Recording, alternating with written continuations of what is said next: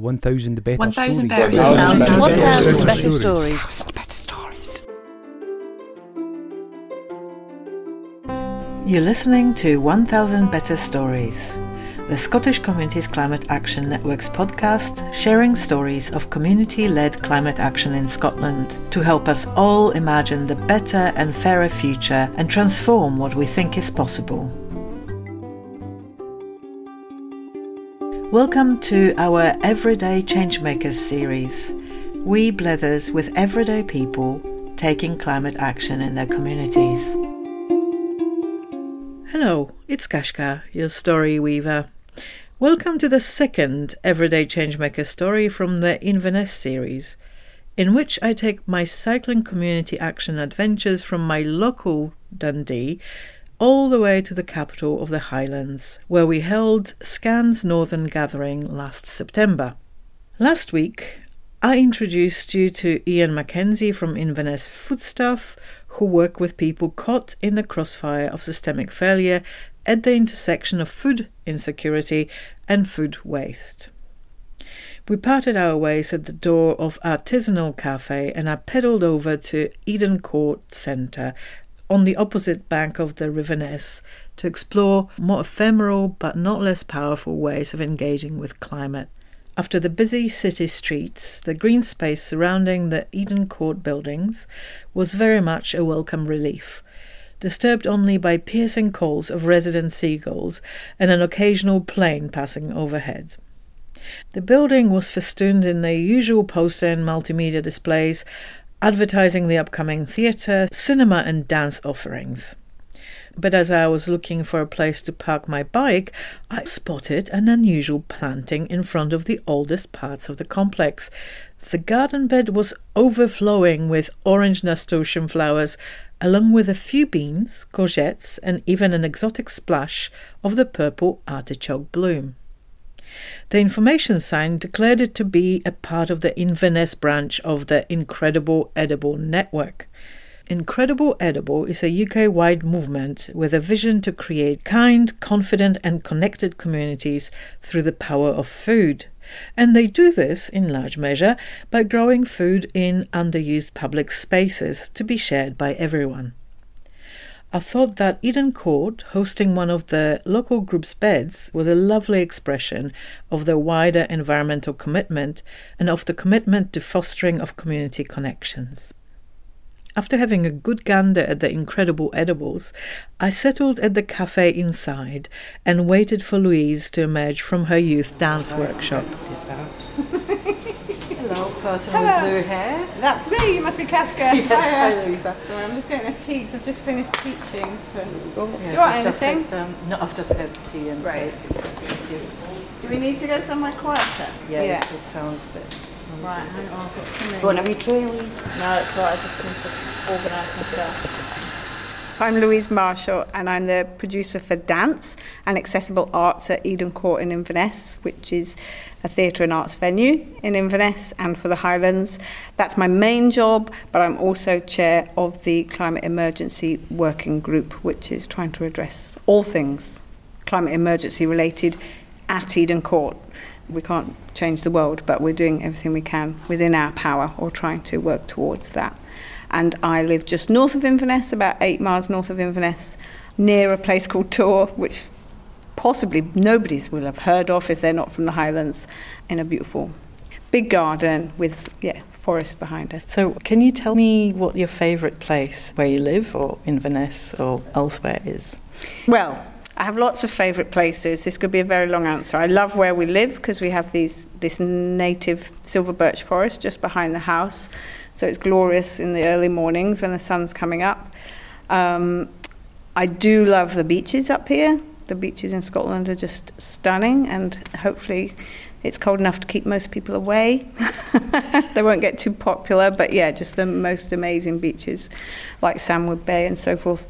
But I was going to say I also love London, which is a bit like contradictory, but I do love going to London and it feels very exciting anyway, but also to see what's happening, and there seems to be things happening quicker, should I say, there in terms of changes of behaviour and things. So like seeing the vertical planting going on and transferring to paper bags in shops and things like that. When I was a kid in the 80s, you would never have walked down the canal in London. But it's been all regenerated, and there's loads of people now walking along the canal. It's really, much cleaner and attractive place, outdoor space to be in London, whereas it used to be a complete no-go area. So I think things like that are really exciting to see, as well as the natural stuff when we're here in the Highlands. How did you get involved in the sort of climate action aspects in your work? What's your climate journey? Do you have some big aha moments? Not really a big aha moments. It's been more of a creep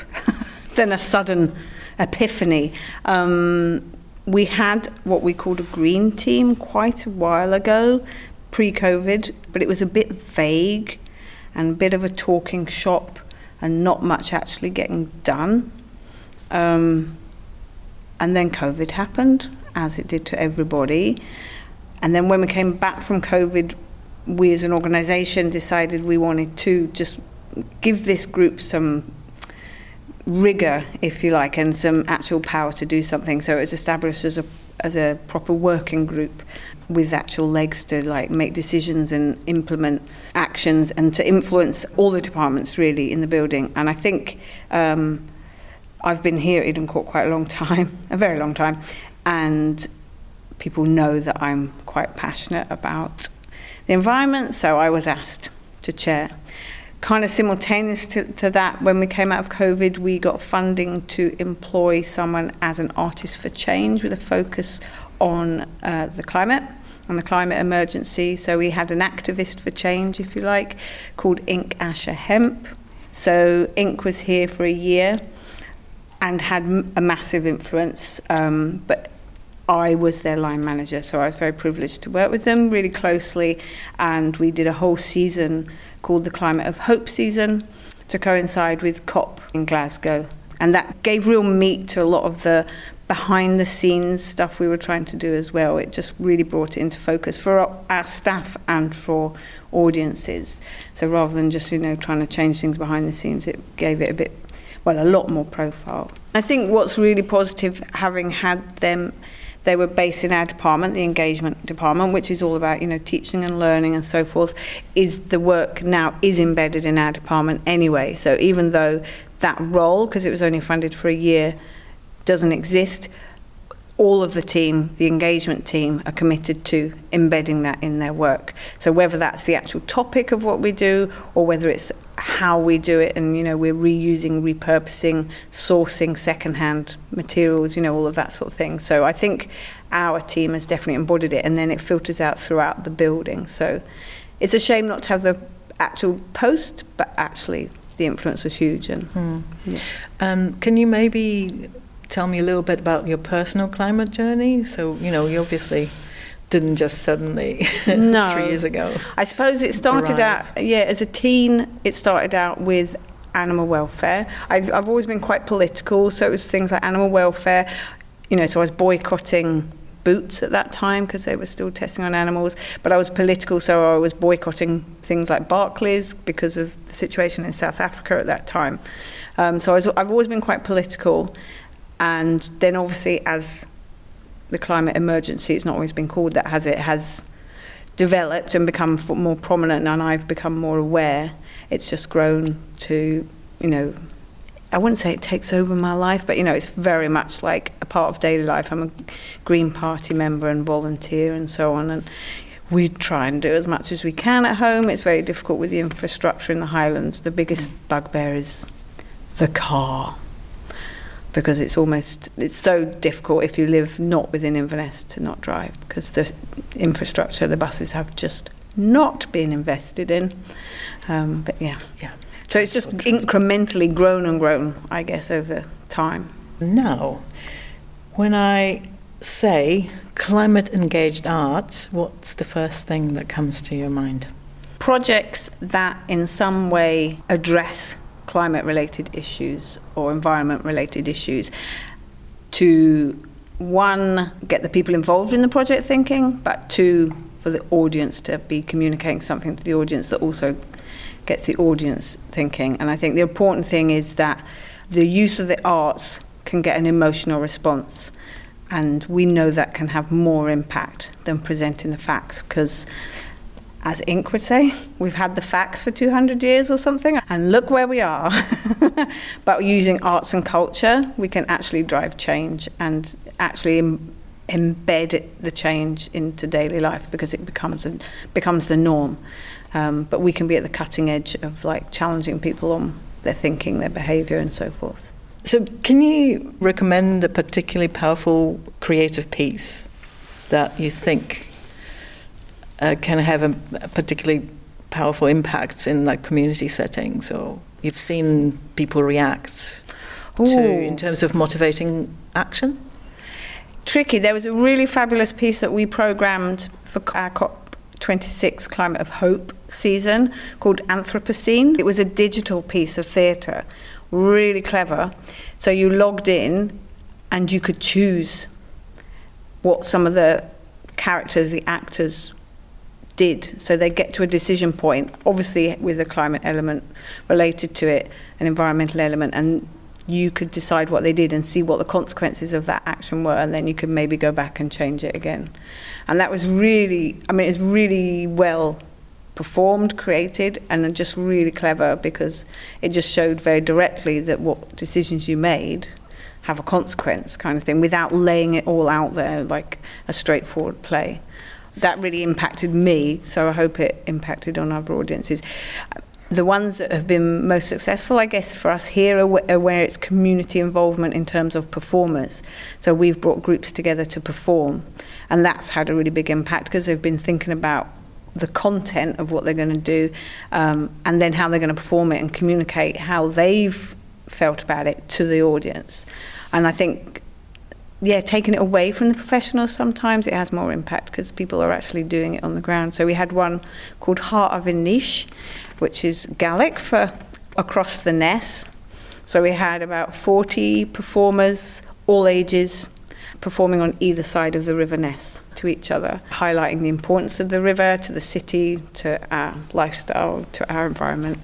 The audience said that really struck home to them, because sometimes when you watch professionals, it's like there's a distance between the audience and what's being performed. And I think when it's local people, community groups, non-professional, there's a rawness to it, and that takes that distance away, and there's more connectivity there. What's your favourite thing to do on a Sunday morning? My favourite thing on a Sunday morning, it depends on the weather. If it's not great weather, then my favourite thing to do is get up, make a cup of tea, and go back to bed and read a book. Currently reading It's Not That Radical by Michaela Loach. Really brilliant. Recommend it. And if it's sunny or fine, I should say, sunny's optimistic, it's get up and get in my garden and probably weed, which is an endless task. And it's not that, it's just everything would grow everywhere if I didn't have some level of like, no, you can have that patch over there and this plant can have this patch over here, but otherwise it would just go crazy. So we did leave the lawn, the grass, I should say, it's not the lawn, that's again very optimistic. We left the grass this year, so we had a wild garden. It was May, June, July, and then we didn't mow it. My husband scythed it in August. Wow, high level skill there. Well, he really enjoyed it. I had to go, I was rubbish. It's really it's something you have to practice. But it gives you a nicer result. Especially with a sort of taller grass. Yeah. Yes, and saves on the petrol. So. It does. Very impressed with that. Because we're in Inverness, what do you see as unique challenges of doing the work you do in this context of Highlands and the capital of the Highlands? The unique challenge always with the work we do, all of it, is the geography, because it's such a dispersed community. You know, the Inverness population is quite small, but the Highlands is the size of Belgium. It's a third of the landmass of Scotland, and we try to serve the Highlands as a theatre, as an arts venue, whether that's people coming to see stuff or doing projects or getting messages out. And I think, whether it's the theatre or just, having done the volunteering with the Green Party, it's just so hard to get together, and you want to get together because that's the buzz, that's when things happen, but then people are travelling such long distances, and because the bus service is rubbish, then you're talking about using cars, and so it all seems a bit counterintuitive. So I think that's, for everything, that's the biggest challenge in the Highlands. It's travelling and making those connections over such vast distances. What about an advantage of being here? We're constantly reminded what a beautiful place it is, so we need to look after it. Can't avoid it. I ask this of everybody. It's trying to use your imagination to travel into the future. So time machine, 10 years ahead. And imagine that we've done everything possible to create a better world, fairer world, less climate-challenged world.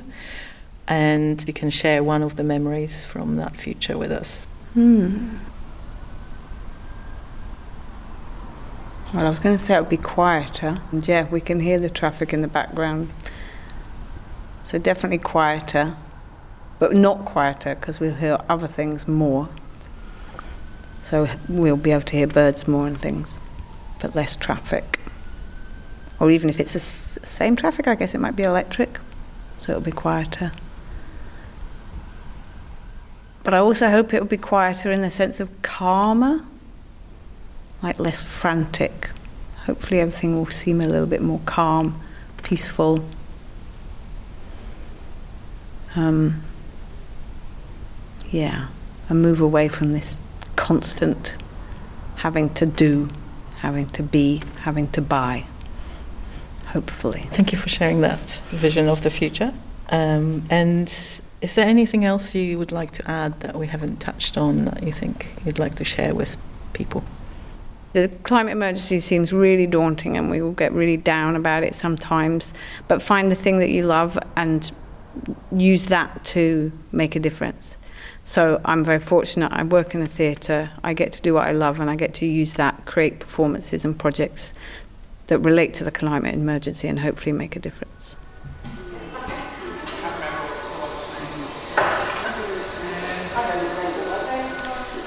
You'll be glad to know that Eden Court's board renewed their climate commitment in the way they run their organisation and their programming to mark COP28 last November. And to raise awareness of the event, Eden Court engagement groups presented Not in My Back Garden at their local botanics. The performances focused on the group's own experiences and what matters to them most during these uncertain times of climate change, aiming to inspire others to action. With evening drawing in, it was time for me to find my hotel. I have to say, after looking at the map, I was apprehensive about cycling there. It looked like it was based on the eastern outskirts of Inverness, past a couple of spaghetti junctions and in the midst of a warehouse district. In my experience, both of these spaces are notoriously unfriendly for walking and wheeling. To be fair, Inverness city centre made an effort to incorporate cyclists, a bit confused and confusing effort, consisting of a mix of on-road, on-pavement, one-way and two-way cycleways, so my apprehension grew as I headed away from it. But as I approached one of the motorway junctions, I stumbled upon a bit of a cycling heaven. Profiled ramps which made it effortless to climb the junction embankment, dedicated bridges over the busy road, wide paths. I was blown away. The infrastructure was very new and, sadly, very restricted. It looked like it was set up to serve the new University of Highlands and Islands campus, itself a delight of green meadowy spaces. For a brief moment I had a flashback to the effortless cycling experience I had in Basel in Switzerland a few summers ago. Is it too much to dream of this being a rule rather than an exception in our own urban spaces here in Scotland? Okay, that's enough of the active transport musings from me. Next week, I'll take you to the south of Inverness to chat with Mike and Gina from a tiny community woodland in a suburban dell. Thanks for listening. If you enjoyed this episode, please give it a like and share it with others. It'll really help us reach a wider audience. If something exciting is happening in your own community, be sure to let us know so that we can help you tell your own story. You can drop our story weavers a line at stories@scan.scot It's scan, sccan.scot, SCOT. We also offer training and mini-grant support to community storytellers.